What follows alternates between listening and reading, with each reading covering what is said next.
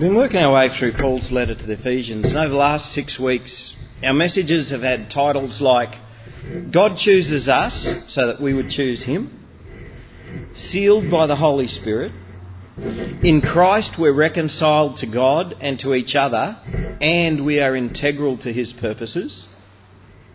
We are all ministers by the grace and power of God. And then we talked about love and power and how love is the source of power. And the last message that we had was growing up in Christ. And without having a little bit of the background of what we've been through already, it could be really hard to actually start to grasp what he's talking about in today's reading, because in his letter, Paul has been building our understanding. He's been laying the foundations. He's been doing the groundwork for everything that is to follow. He's been revealing to us our identity in Christ, who we are in Christ.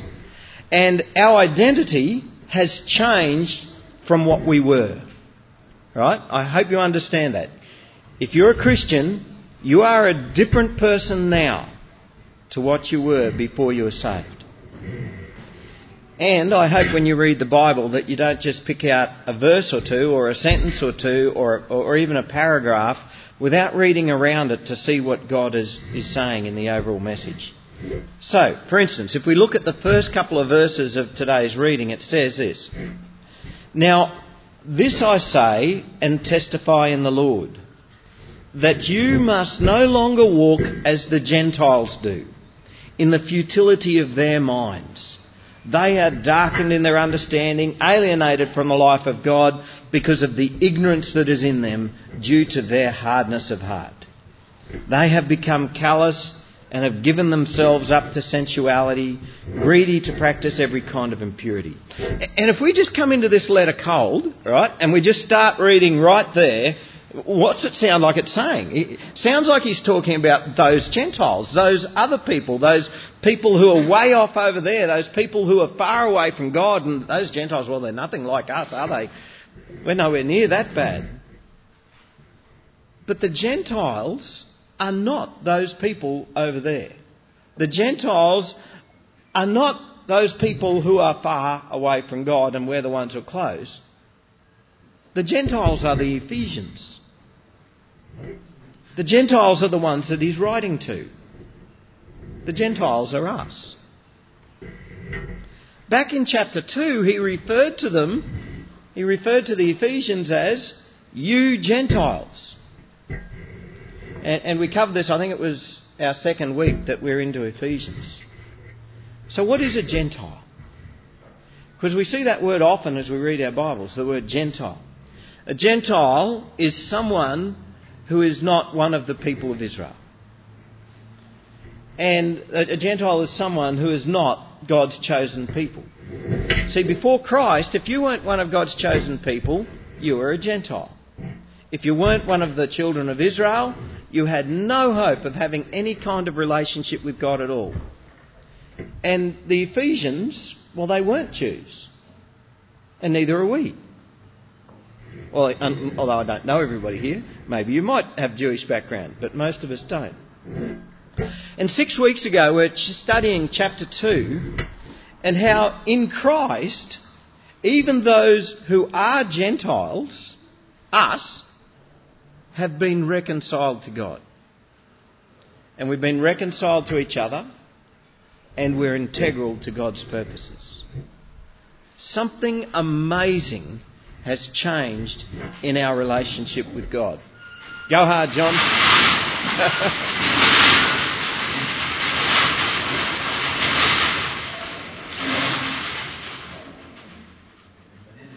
You've got our attention. That's really good.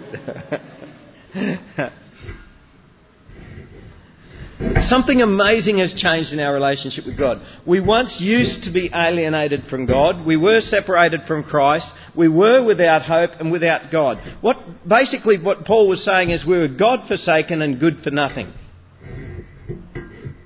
But there has been a radical shift in our position with God. In Christ, everything has changed. We've been brought near to God. In Christ, we're no longer God-forsaken because we're actually filled by God. when the Holy Spirit lives in us.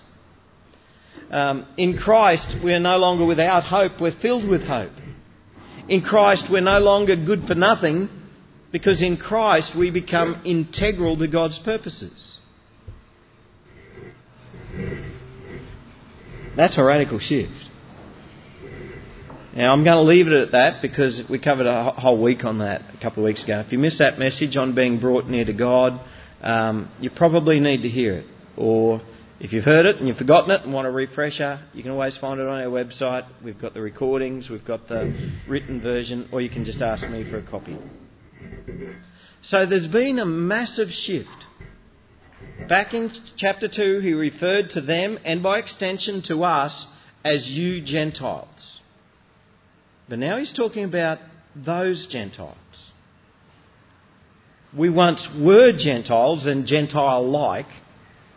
We once were excluded from God, but now through the blood of Christ, we're not excluded any longer. We once were a people of the world, but not any longer. We once were like those baking trays that stuff sticks to, but not any longer. Now, 2 weeks ago, we built on this thing, and the topic was about living out the holy calling to which we've been called. And that's what we're really continuing on with today. Because with a great position comes a great responsibility. And the title of today's message is Transformed and Living as the Transformed Creatures that we are. When I was an ag college student at Dalby, they used to give us a little taste of all the different types of industries. And the place that I hated working the most was in the piggery. I hated it. I mean, it wasn't the work so much. I didn't mind working with the pigs and doing all the jobs associated with that. And I could even put up with the smell for a while I was there. What I didn't like was when I left the piggery seemed to come with me. You'd smell it wherever you went. I mean, anybody who's ever worked with pigs or lived next door to a piggery knows all about it. Anyway, when I left the piggery, you'd take your overalls off and you'd hang them up outside your dorm, and whenever you'd walk past them, you'd smell it again. Oh, yuck. But even worse than that, the smell would go right through the overalls onto whatever you're wearing underneath your overalls anyway.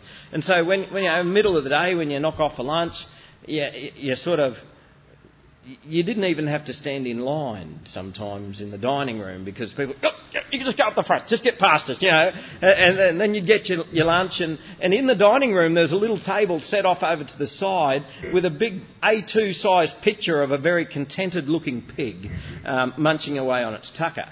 And underneath it was a table, and you guessed it, if you're on pigs, that's where you sat, away from everybody else, just totally excluded from everybody. Anyway, you'd come home late in the afternoon, you'd take your piggy overalls off and hang them up in your locker outside, and then you'd go in and you'd have a shower and put on some clean clothes, and hey, you'd start to smell like a human again, except for your hands. You'd never get it off your hands, it sort of just stayed there.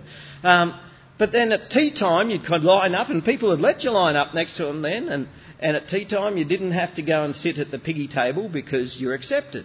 You just blended right on in. Anyway, you'd then, in the morning, you'd get up and get into nice clean work clothes, and that'd all be good, and you'd go over to breakfast and you could sit with everybody at breakfast. But now comes the worst part of the day. Because you might have a few pairs of work clothes, but how many pairs of overalls do we have? So after you cleaned your teeth, all nice and fresh, ready to go to work, you go and grab those dirty, stinking overalls. And that was the worst part of the day, was putting those pig overalls back on. And as soon as you did, just be stench right through me, the whole thing. It was just wrong. It was ugly. As soon as you did it, your nice clean clothes would have the stench of pigs all over them, all over again. Paul tells us that the truth in Christ is that in Christ we put off our old self and we put on our new self. Now that's like when I'd come home at night, take off those dirty stinking piggy overalls and go and have a shower and get into nice clean clothes. And Paul says we put our old self and put on our new self. That is the true gospel. If the gospel that was preached to you was come to Christ and stay as you are, that's not the true gospel. If you've never been challenged that to be born again involves repentance as well as faith, then you've never been challenged by the true gospel. And to me, this is one of the greatest blessings of being a Christian. We take off the old self, that self which, well, I'm going to be pretty blunt here, unless you hate your old self, unless you despise your old sinful nature and get really frustrated and annoyed and go, I just don't want to be like this, unless you're like that about your old self, you're not ready to be a disciple of Christ. Because we have to come to the end of ourselves and have a true desire for God's holiness to take over from that to become a disciple of Christ. And we take off our old self, we call that repentance. We turn away from that and we turn toward Christ. And Christ gives us a brand new holy life. The rot sets in though when we're too in love with our old life to give it up. Now there's a challenge for us. Am I too in love with my old life to give it up? And so often we have to come to a point of absolute brokenness before we can recognise the futility of our old life and just how good it is to actually get rid of it. The old self has what Paul calls a futility of mind. Does everybody, I know we've got a bunch of South Africans here, do you understand the word futility? Futility is like trying to build a sandcastle and put a little bank of sand around it to stop the waves from knocking it over. It's pointless. It's no way. It's not going to work. If Christ isn't at the centre of your thinking, if Christ isn't at the centre of your program, life is ultimately futile.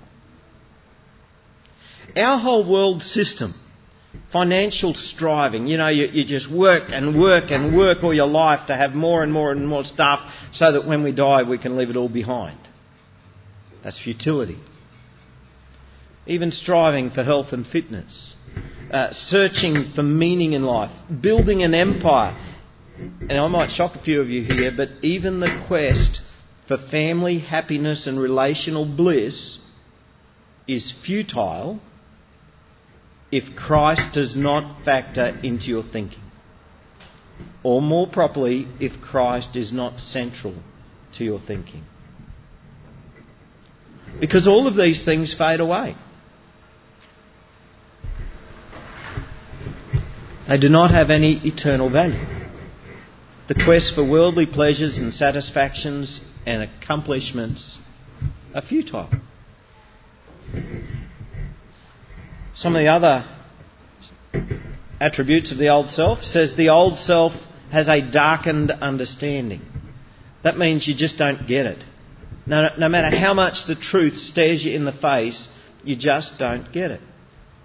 The old self is alienated from the life of God. The old self is hard-hearted towards God, and so it leads to ignorance. And this ignorance then leads to all sorts of delusions, and so the old self seeks satisfaction where no satisfaction can be found. The old self becomes callous. That means to lose all sensitivity. It means to be hardened against God. It means to become hardened against the activity of God in your life, where God is wanting to transform you and challenge you in new things that He wants to change about you. And we can start to become calloused. The old self gives itself up to sensuality and impurity. Actually, the old self has an insatiable appetite for trying all kinds of impurities, and yet it's never satisfied. That's the old self. Thank God for the new self, eh? Does anyone want to thank God for the new self? Yep, that we can be born again, that He can take that old self away and give us a new self. Paul says, now this I say, this is verse 17, this I say and testify in the Lord. You must no longer walk as the Gentiles do. Now, Paul is really insisting here. He's drawing on all of the authority that he has as an apostle. He's identified himself earlier. Hey, I'm an apostle. I've got authority to speak in the name of Christ. And here he says, I say and I testify. That's like I'm insisting on this. This is a must do. He says that this is not the way that you learned in Christ. Assuming that you have heard about him and were taught in him, as the truth is in Jesus, to put off your old self, which belongs to your former manner of life and is corrupt through deceitful desires, and to be renewed in the spirit of your minds, and to put on the new self, created after the likeness of God, in true righteousness and holiness. Now, if Paul is saying this, if Paul is insisting on this, if Paul is using the full weight of his authority as an apostle of the Lord to command this to a bunch of Christians, that's telling me something. That's telling me that it's possible for someone who has begun to follow Christ, for someone who earlier on has taken off their old self and left their old self behind, it's possible for them to take it up again. It's like when I'd take off those dirty stinking pair of piggy overalls and then put them back on again the next morning. Now, we seem to regularly have Michael confessions up here. This is another confession of mine. Sometimes I find myself doing this in my Christian life. Do you? We know that Christ has given us this new way of living. We've repented. We've left our old life. We've taken off our old self. But then there's something about the old self that sort of starts drawing us back again. And we start putting that old self back on again, where the old self just creeps back. Our hearts, they used to be soft and teachable. God's word used to mould us and shape us. But then we start to harden ourselves against God. Pride creeps back on in. Arrogance gets a hold of us. Impure thoughts appear. And instead of chasing them away, we yield to them. And then they develop into impure actions.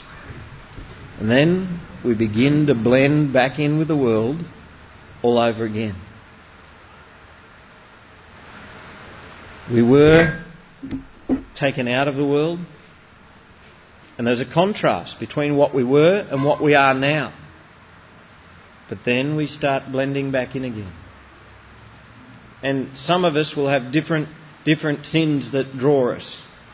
For some of us it'll be swearing or coarse joking. For some it'll be unforgiveness. For some it'll be gossip.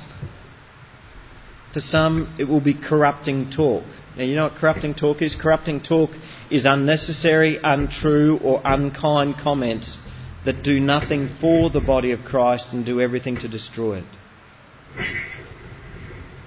For some it'll be bitterness, something that we harbour deep down in our hearts. Wrath, anger. And here Paul actually lists anger in all of its forms, from an inner resentful attitude, the attitude we'd sometimes see in teenagers, to an indignant outburst, to seething rage, to full-on public shouting match, abusive language and cursing. Now, if any of that stuff seems to be making a reappearance in your life, guess what that is? It's the old self coming back again. And you're not on your Pat Malone. It happens to all of us. And Paul commands, the Apostle Paul insists in the Lord with all of the authority of God not to go back to our old life. Instead, he shows us the positive. You know, I hate it when all we can do is get the negatives and we just hear the bad news. Yeah, that's all really good and nice, Michael. I know sometimes I go back to the old self. But here's the positive. He shows us what God does want to do in our lives. Verse 23, to be renewed in the spirit of your minds and to put on the new self, created after the likeness of God in true righteousness and holiness. And what does that mean? Most of you probably know we're actually getting a few renovations done in the house at the moment. We've just bought a house. We took delivery of it and we set ourselves 3 weeks to get everything done and get it all nice and spick and span before we move in, because there's nothing worse than trying to do the renovations before you move in. Hey, well, we're actually going to fail. It's going to take us 3 weeks and 1 day. But I think we haven't done too bad. But we've been getting these renovations done, and I've been working on it myself and as well. And during the week, the last couple of weeks, the painter has been there and he's been doing all of his preparations, and he just spent so much time in the preparation. He's been doing a lot of plastering and patching holes and sanding stuff back and getting it all nice and so on. Now the thing is, and I could see the real difference that he's making, and Robin would come every couple of days and go, wow, I can't believe the difference. And well, I could, because I saw all the work that was going into it. But I was also very aware that what I was doing could impact negatively on what the painter plasterer fellow was doing. Because I had to be really careful to see that I didn't interfere with his stuff.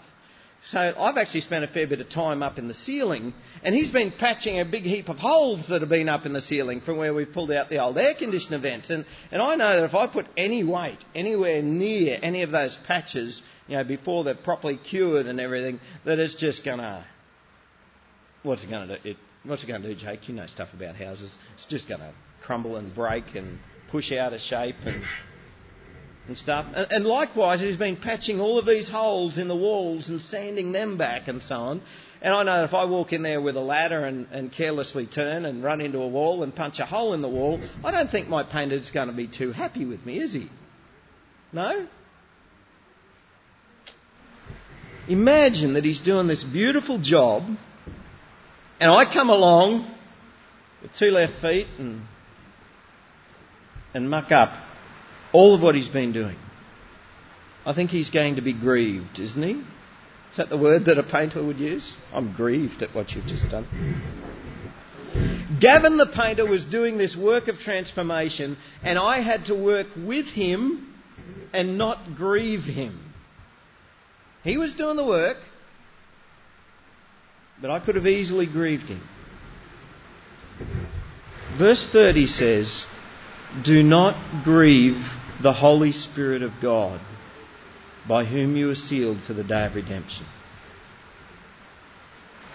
God's Holy Spirit is doing the transformation in our lives. I'm certainly not transformed by my own efforts. No matter how good my efforts might be, no matter how good your efforts might be, you are not being transformed by your own efforts. You're being transformed by God. God gives us the strength to live the new life to which we're called. So what part do we play? Am I just a passive thing? I just go, right, Lord, here's my life, and then God does all of the changes in me, and I just don't have to take any part in that? What happens? If my life's all going to putty, is that God's fault or is it mine? If the old self is pretending to be like the Rolling Stones and making yet another comeback tour, is that God's doing or is that mine? Some people will tell you that we have no part to play in any of in any of this. It's all, our sanctification is entirely up to God. But I cannot reconcile that logic with the literally hundreds of commandments given by both Christ and the apostles, where we are told to do something or told to not do something to increase our righteousness. Biblically, I cannot get around the fact that we do have a part to play. Firstly, we have to eagerly desire God and His holiness. And secondly, we have to work with God in that transformation that He wants to do in us and not grieve Him. I'd be bold enough to say that if you have a righteousness problem, you have a love problem. If you truly love God, if you truly love God's holiness, if you truly understand that Christ died on the cross to rid you of your old self, well, you're going to want to be rid of that old self too, aren't you? Did you understand this? Christ died on the cross to rid you of your old self. If you love God, you're going to eagerly desire God and eagerly desire that God will do His transformation in you. We are not simply passive recipients in this new self given by God. We must work with God and not against Him. Just like that painter plasterer was doing the work, but I had to work with him and not against him. Because when we don't work with the Holy Spirit, that's when we grieve the Holy Spirit. When I see those old traits of Michael raising his ugly head, I know two things. It's a sure sign that my relationship with God is not going so well. And I also know that I'm grieving the Holy Spirit. And when you see your old self coming back, there's two things for you to know. That's a sure sign that your relationship with God isn't going so well. And in it, you're grieving the Holy Spirit. I don't want to grieve the Holy Spirit. You don't either, do you? So what do we do? If you recognise the old self coming back again, or more commonly, I actually suspect others will notice it before you accept it. That's the way it is with me. Usually my wife will say something to me. She knows this. She knows what I didn't even write it there. Robin knows when the old Michael's coming back before Michael knows the old Michael's coming back. She'll tell me. And we have to accept it. We have to accept that this is not the way that we learned in Christ. We have to give up our self-justification, give up the excuses. Just like an alcoholic cannot begin his recovery until he accepts that he's an alcoholic, we cannot begin to take off the old self and put on the new self until we accept that holding on to the old self is not the way that we learned in Christ. And secondly, we must repent. So often we just have to come back to the basics. Come back to the old start again. How do we get rid of our old self in the first place? Repentance. When our old self comes back again and starts knocking on the door to your heart, how do you get rid of him again or her again? Repentance. Thirdly, we put on the new self. Now, this is the one that I look forward to. How do we do that? How do we put on the new self? It's very easily said. It's not so easily done. And that's because it all begins in the mind. We can change our behaviours. It's not so easy to change our minds. God does that. The old self draws its life from the futility and the corruptibility of our old mindset. But we're renewed, where? In the spirit of our minds. Now that's something we can't do. God does that. As we turn our thoughts and our hearts towards God, God renews the spirits of our minds. Now there is a daily battle that takes place in your mind, and it takes place in mine too.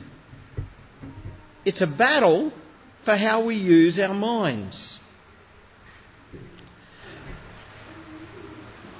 Do computers ever frustrate anybody here? Probably mainly us old people. They frustrate me sometimes. I used to always have Windows operating systems on computers. I used to find that every 12 months, they just start getting slower and slower and slower. And no matter how much I tried how much care I took to make sure that I didn't load my computer up with stuff, no matter how much care I took to make sure we didn't get any viruses or anything, just through regular daily use and everything, there'd be stuff in there that would just build up and build up and build up, and it'd get slower and slower and slower till it got almost unusable, unbearably. And what I used to find is that, the registry would all get clogged up, and then there'd be stuff getting corrupted and all the sorts of stuff that I have no idea what I'm talking about. But some of you might, I don't know. But I used to find that every 12 months, the only way that I could speed the thing up again would be to save all of my really important files, format the hard drive, and reinstall everything afresh. And then it'd be just like having a new computer again. It'd be just as fast as it always was. And then it'd be good for another 12 months. But there was a daily battle happening in the operating system of that computer. Right? There was all of these little systems and processes and everything that over time had taken hold of the thing, and it'd just slow it down and slow it down and slow it down. And it was a daily battle that was corrupting it. And our minds can get filled up in much the same way as that. Our minds have a daily battle that we face. And when you're close to God and you fill your mind up on God, the Holy Spirit has open slather to do His wonderful work. And the new self, created after the likeness of God, comes out in true righteousness and holiness. When we fill our minds up on what is good and pure and holy, that's when the new self takes on life. But when we fill our minds up with junk, that's when the corruption sets in. The spirit of our minds is renewed as we renew our relationship with God. You want yourself to become more like God? Well, get closer to God, because He rubs off on you. As we soften our hearts toward God, as we pray and read the Scriptures, and not just reading the Scriptures, but meditating on God's Word and praying through it. Well, Lord, what are you saying to me in this? Lord, make your Scripture touch me deep in my heart. Loving God, worshipping God, loving others, forgiving others just as Christ forgave us. As we renew our relationship with God, the Lord renews the spirit of our minds. And we put on the new self. The new self has been created after the likeness of God.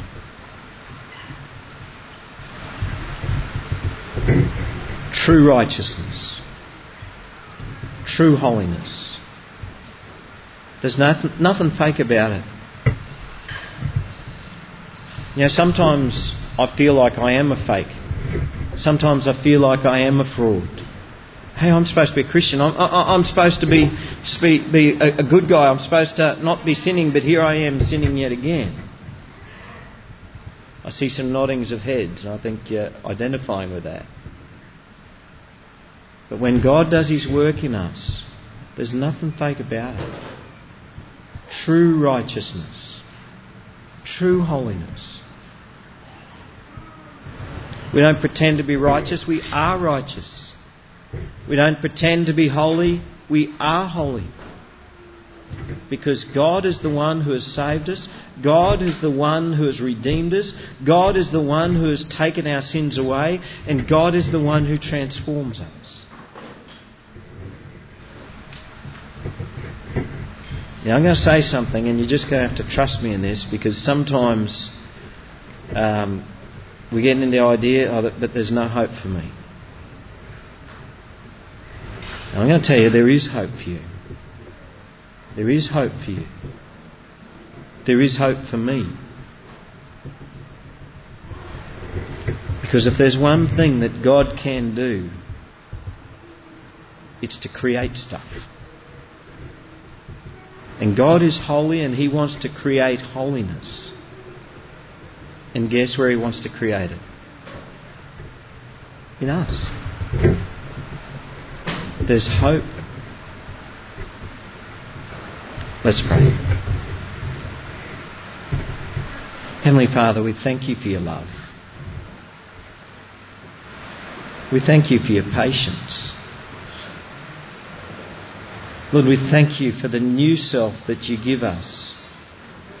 A self of purity and holiness. A new self of righteousness, holiness and love.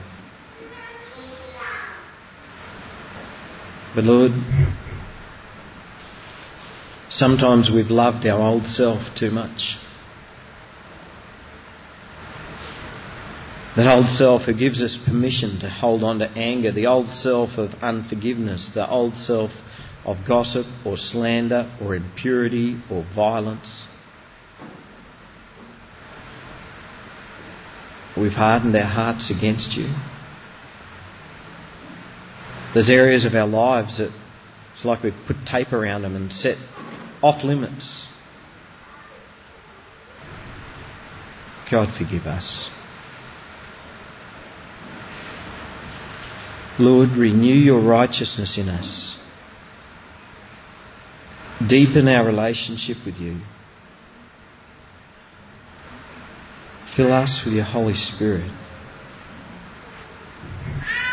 And give us Your life, where we receive true righteousness, true holiness. Your life, which gives us peace and truth and love. Lord, transform us and help us to live as the transformed creatures that we are. Amen.